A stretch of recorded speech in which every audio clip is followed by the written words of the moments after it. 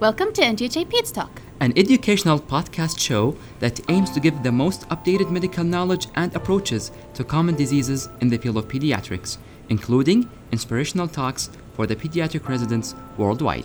The talks will be provided by our exceptional residents in collaboration with our esteemed consultants at King Abdullah Specialist Children's Hospital. Our goal is to help future pediatricians to lead the way to healthy child care. Stay tuned. Welcome, my name is Bashar Al-Ahmadi, a fourth-year pediatric resident in King Abdullah Specialized Children's Hospital. Today's episode is going to be about rickets. And with us, Dr. Fahd Al-Juraiba, consultant in pediatric endocrinology at KASH. Worldwide, rickets is most common form of metabolic bone disease in children. This is a bit a concept that it's rare disease. It's one on the increase in many regions. In today's episode, we will discuss rickets. We will go through definition, etiology, clinical presentation, and workup. So let's start with the definition of rickets. Okay, thank you very much, Dr. Bashir, for this great introduction. I'd like to thank the teams for organizing this great, let's say that it's a great start to initiate a PEDS talk, which is aimed to improve or to enrich the knowledge of the trainees and also all the clinicians in the country by picking an important topics that is for pediatric population, which is hopefully that will meet their need, inshallah.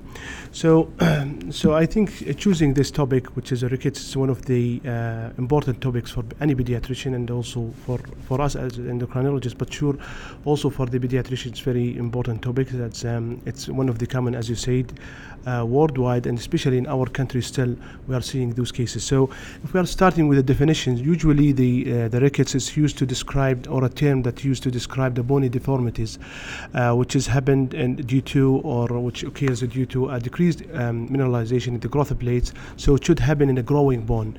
So if you use the same term of decreased mineralization in adult, you shouldn't use rickets. You can choose another term which is called osteomalacia, which is described at the decreased mineralization in a bone matrix. So osteomalacia and rickets could happen in children because they do have the bone matrix, and also they have the open epiphyseal plate or the growth plate. So they will have rickets and osteomalacia, but in adult they will not have rickets. They will have only osteomalacia. So to understand well the rickets, you have to understand how the mineralization of growth plate take place. So the mineralization usually at the growth plates pass through minimal or multiple steps and or multiple zones, from the resting zone to the hypertrophic zone. So there is a hypertrophic chondrocyte that will undergo apoptosis and will be replaced or transformed into osteoid. And mineralization of osteoid require an adequate amount of calcium and phosphorus. So if you have a low calcium and phosphorus, your mineralization for the osteoids will be impaired. And the most important the things that what is the main responsible for chondrocyte apoptosis is phosphate. So if you have a low phosphate, you will have a failure of apoptosis and accumulation of hypertrophic chondrocyte. That will gives you sign of rickets. So if you go through any rickets cases, you will find the phosphate usually in the lower side of the normal, or it's completely low. So going back to the history, so what is from where we get the name of rickets? So the origin of the name of rickets, it's unclear, but usually the first physician who described rickets was an English physician. His name was Whistler, I think, and it was and he described the rickets as he differentiates rickets from scurvy based on the post-mortem description, and that's happened in the mid of 16th century. And after that, in the 18th century, another physician, his name is Trousseau, and Trousseau, he described he proposed the cause of rickets, and he linked the decreased or limited sun exposure and the poor nutrition to rickets, and proposed many remedies to treat those patients. One of them was the cod liver oil, and as you know, the cod liver oil, it's contain adequate amount of vitamin D, or good amount of vitamin D. So in 1932, the vitamin D chemistry has been described, and it has been linked to be the cause of the rickets. Thank you, Dr. Fahad, for this nice introduction and definition about rickets. Now let's know what the etiology of rickets. So we're talking about the etiology, so it is a very wide range causes of rickets, but you may divide them into two big categories. The first category is the casiopenic rickets, and the other form is phosphobenenic rickets. And the most common one is the casiopenic rickets. So if we're talking about the casiopenic rickets, basically we are talking about the most common form of rickets, which is the vitamin D or the nutritional vitamin D deficiency rickets, and the other form usually result from the vitamin D deficiency and or calcium deficiency. The phosphobenenic rickets is usually caused by the phosphate deficiency. But before we move to the etiology of the rickets, just let's talk briefly about the vitamin D and what is the vitamin D. So as we said before, the vitamin D, or the main source of the vitamin D, is the sun exposure. So you have to expose to the sun, and you may get also the vitamin D from the food, which is considered to be a minimal or a limited source. There is a limited source of vitamin D from the food, but there is an animal source which is which provide the cholecalciferol, the vitamin D3 from the animal source, and there is a vitamin D2 which is called an ergocalciferol, which usually derived from the plants, mainly from mushroom. So once you get the cholecalciferol either from the animal or from the sun, or ergocalciferol, these two, or the cholecalciferol, will be taken by the binding globulin to the liver, where it will be hydroxylated by 25-hydroxylase enzyme. Then the 25-hydroxyvitamin D, which reflect the store of the vitamin D. So if you would like to know about the store or the vitamin D status of any patients, you have to check the 25-hydroxyvitamin D. So the 25-hydroxyvitamin D will go through the circulation and will be filtered in the glomerulus, and will be taken by the proximal renal tubule, where it will be hydroxylated again by another important enzyme called 1-alpha-hydroxylase, and forming the 1,25-dihydroxyvitamin D. So this is the active vitamin D, and the main action of the vitamin D is to attach to its receptor, which is a vitamin D receptor, one of the nuclear receptor, which is widely spread in the tissue, including the hair follicles, and it has a clinical implication, and why I'm mentioning the hair follicles. So the vitamin D, once it's attached to its receptor, it will result mainly will result in increase of calcium and phosphorus absorption from the intestine. It has also some role in calcium and phosphorus reabsorption in kidney, and some sort or a limited also action in the bone by resorbing the calcium and phosphorus from the bone. And another important hormones in the causes of rickets, or to understand the rickets well, the parathyroid hormone. So the parathyroid hormone is secreted mainly from the parathyroid gland, and the main action of the parathyroid hormone is to resorb the calcium and phosphorus from the bone, and also it causes a calcium reabsorption from the kidney, and phosphate or excretion from the kidney. So the net result will be improving the calcium and excreting the phosphate. So if we are talking about the casiopenic rickets, so the most common cause, as we said, is a vitamin D deficiency, which is usually a nutritional deficiency, either because limited sun exposure, or because of the limited or poor food intake.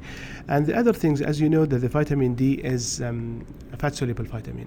So you need to have a normal gut for absorption, and you have to have a normal liver and also a normal pancreas to absorb this type of hormone, or fat-soluble vitamin, So if there is a pancreatic insufficiency, if there is any malabsorptive disorder, or a liver disease, you may have a limitation in absorbing vitamin D. And also you have to have a good liver to have a 25-hydroxylase, and to lose this function you have to have a massive liver failure. And there are some medications that it may affect or upregulate or enhance the clearance or the clearance of the vitamin D, like the antiepileptic medication. So if you have a liver disease or patient antiepileptic medication, those are at risk of developing rickets. The other things that renal failure. So if there is a renal failure, you will have a limitation in activation the vitamin D. So you will have a vitamin or calciumenic rickets in the long run. And also there is very rare inherited disorders where there is a genetic disease that's causing a mutation or losing the function of the some of those enzymes, like the 1-alpha hydroxylase, which may lead to vitamin D dependent rickets type 1A, or if there is any defect in the or gene defect that result in decrease in the 25 hydroxylase also enzyme, which may lead to also the vitamin D dependent rickets type 1 also. And the last one, which is due to a vitamin D receptor defect. So you will have the vitamin D, but it will not function well because you don't have the receptor. And as I said, it is distributed or expressed in the hair follicle. So those patients, they will have alopecia and also rickets, and this is called vitamin D dependent rickets type 2. This is in brief about the calciumenic rickets. The other form, which is more complicated, the phosphogenic rickets, which usually result from a isolated problem with the phosphate, either due to decreased intake, which is very unlikely because most of the foods are enriched with a good amount of phosphate. But some people, they are at risk for malabsorption or TB independent patient, they will be at risk for phosphate deficiency.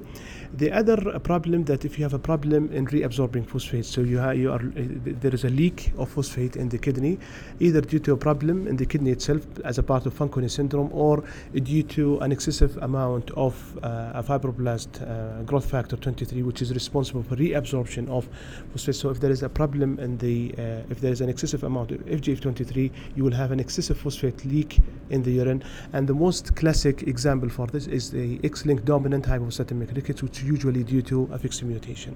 I think this is in brief for the etiology for the phosphogenic and the calciumenic rickets. Okay, so what about the clinical presentation of children who has rickets? So there is many clinical manifestation of rickets. So they may present with the symptoms of hypocalcemia, as you know, the tetany and seizures and the irritability, with also decreased bile stool. But if we are talking about the clinical sign, just let us take it from the head to toe. So from the head, because there is a problem in the mineralization, those patients, they will have a delayed in the closure of the fontanelles, wide sutures. But remember that in some group of patients with phosphogenic rickets like the XLH, they may have craniosynostosis, not widening sutures. Also, they will have boozing of the forehead, and in the severe form, they may have a softening of the skull, especially in the infant age group, and they will have a sign that is called craniotapes. And if you go down to the mouth, they may have a problem with the delayed dentition or dental hypoplasia. And if you go down also in the chest, they may have a rachitic rosary, they may have a cranio or a pictus carneatum or Harrison sulcus. In the extremities, they may have many deformities, including widening of the wrist. Maybe during the crawling, they will have a curved forearm, and the lower limb, they may have a lower limb deformity, either bow legs, which is a pictus, the bow legs, or the knock knee. Also, with the severe rickets, they may have a wide ankle, and there is a sign called double malleoli. So you will have two epiphyses, and this is one of the signs of the severe rickets. This is in summary for the classic signs of rickets. And you have to remember that because of the softening of the rib cage, they are also at risk of developing recurrent chest infections. What are the important lab work that need to be done when we suspected any child with rickets? So as we said before, we talk about vitamin D and parathyroid hormone. So if you face or you thought about rickets based on the clinical manifestation, so you have to collect for, or you have to ask for calcium level, phosphorus level, alkaline phosphatase level, which reflect the bone remodeling, that the bone it's active and there is a problem with the mineralization.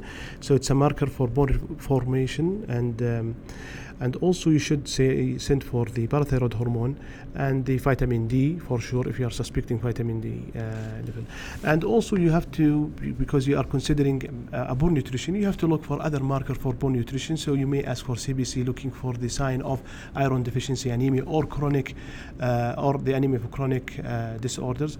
And you may ask for other labs like the sodium level, potassium, and also the bicarb, looking for if there is acidosis.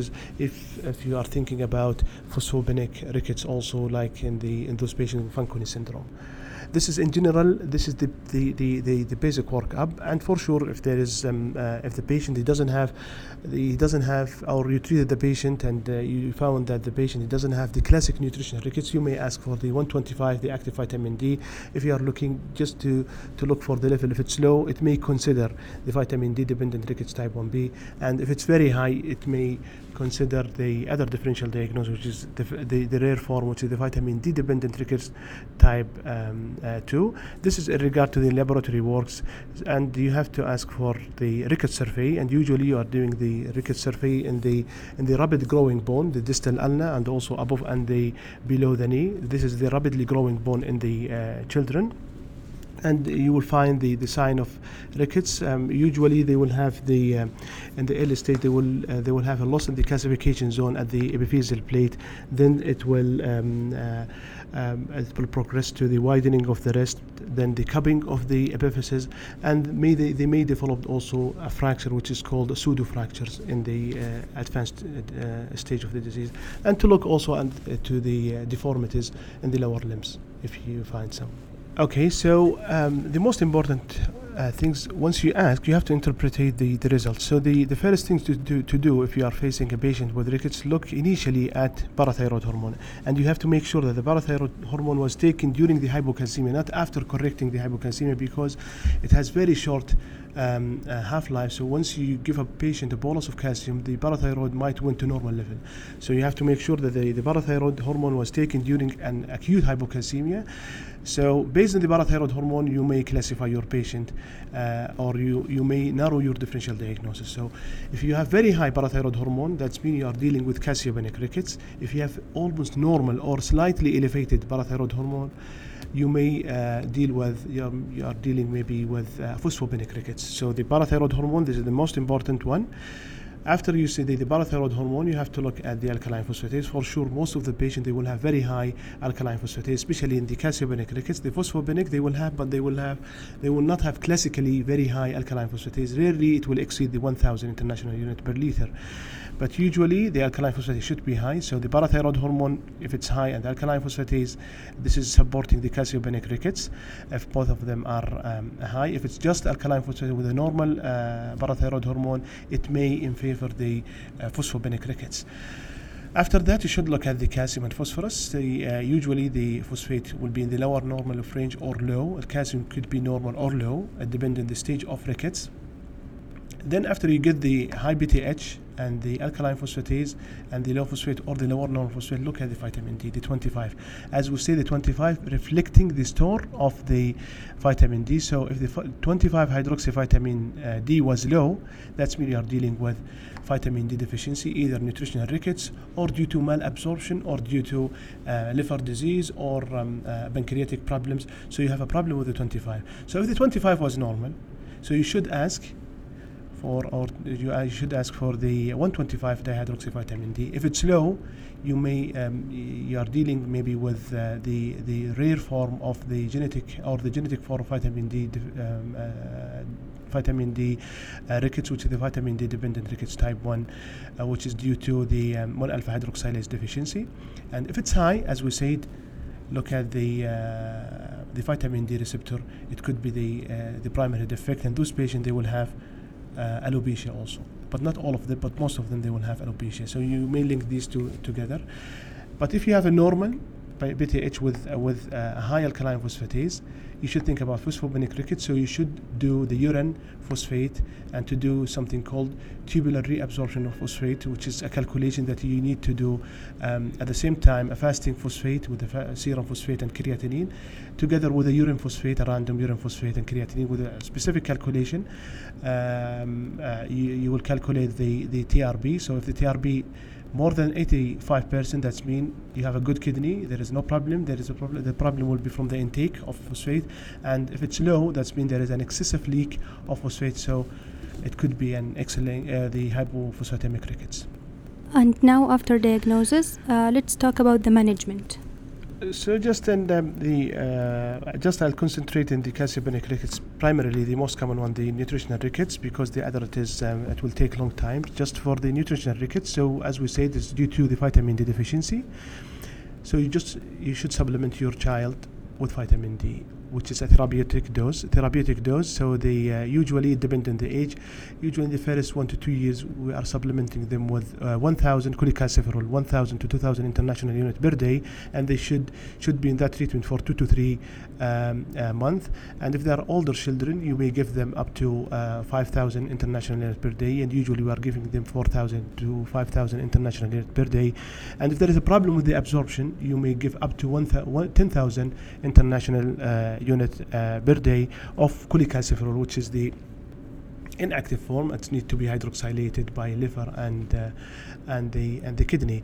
But the most important thing is that those patients, because of the long run, the calcium deficiency, their bone is really hungry, and they call it hungry bone syndrome. So you may supply those patients initially with a calcium in a dose of around 30 to 70 milligram per kg per day as elemental calcium, just for 2 to 3 weeks. And you have to make sure that they are taking the adequate or the daily allowance of calcium before you stop the calcium.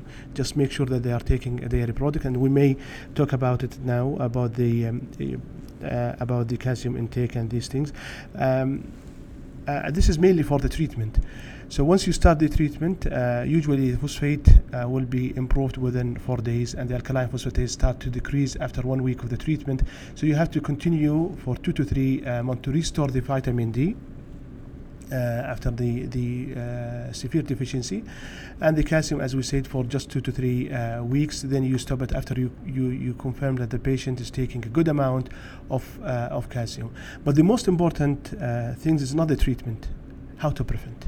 So the prevention is by making sure that the child is taking an adequate amount of vitamin D, and there is a specific group of patients who's at risk, like for example those who's having a limitation the sun exposure, and also on the infants who's relying on their mother vitamin D status. And in our country we do have an endemic vitamin D deficiency. So you have those children, they have to be supplied with adequate amount of vitamin D. Also the patient with dark skin, they are at risk of vitamin D deficiency compared to the white population. So you have to make sure that the children, they are meeting the requirement. And there is in 2016 there is a global consensus of treating and preventing vitamin D deficiency, which was published in the Research Hormone Pediatric 2016. You may go there and just review it. So all infants below 1 year, they have to be on 400 international units, and to accomplish that, you have to make sure that the child is on supplementation if he's relying on the just breast milk, because the breast milk just contains 25 international units per liter. And the other things, so to match this, the child should take 16 liters per day, which cannot be. The other things, if the child rely on a formula, you have to make sure that he's taking 400, because if you look at the fortification of the vitamin D, the formula, it's contain 400 international units per liter. So if the child taking 1 liter, it's fine, so he's taking 400. But if it's not, you may supplement him with the vitamin D. The other important things that you should make sure that the child taking a good amount of calcium. The daily amount of calcium is around 400 to 600 up to 4 years of age. After that, it should be 700 per day milligram as elemental. And during the adolescent or the older children, they have to take around 1,300 milligram of elemental calcium up to 1,700 elemental calcium. So you have to make sure that the patient taking the daily calcium intake and also the vitamin D intake also to prevent developing rickets. Okay, so just at the end, I would like to thank you again for bringing this important topics, which is, as we discussed before, it is one of the common in our country, and still it's reported worldwide. I think the rickets has you should have a high suspicious of an index of suspicion, so you have to meticulously examine your child, looking for the sign of rickets. Once you get the sign, just go and do the lab work. But the most important message that we should deliver to the family as a pediatrician, you have to make sure that the child is taking the adequate amount of the vitamin D and the calcium, and you have to spread the knowledge to the mothers that they have to test their vitamin D during pregnancy, or at least to make sure that the vitamin D at pregnancy is reaching the sufficient level, which is more than 50 nanomole per liter. So I think this is our message to the public, to our patients and to their family, and if we spread this knowledge, they will also inform their relatives. Inshallah, will prevent developing rickets, and hopefully will not see any cases, inshallah, in the future rickets. And thank you very much again.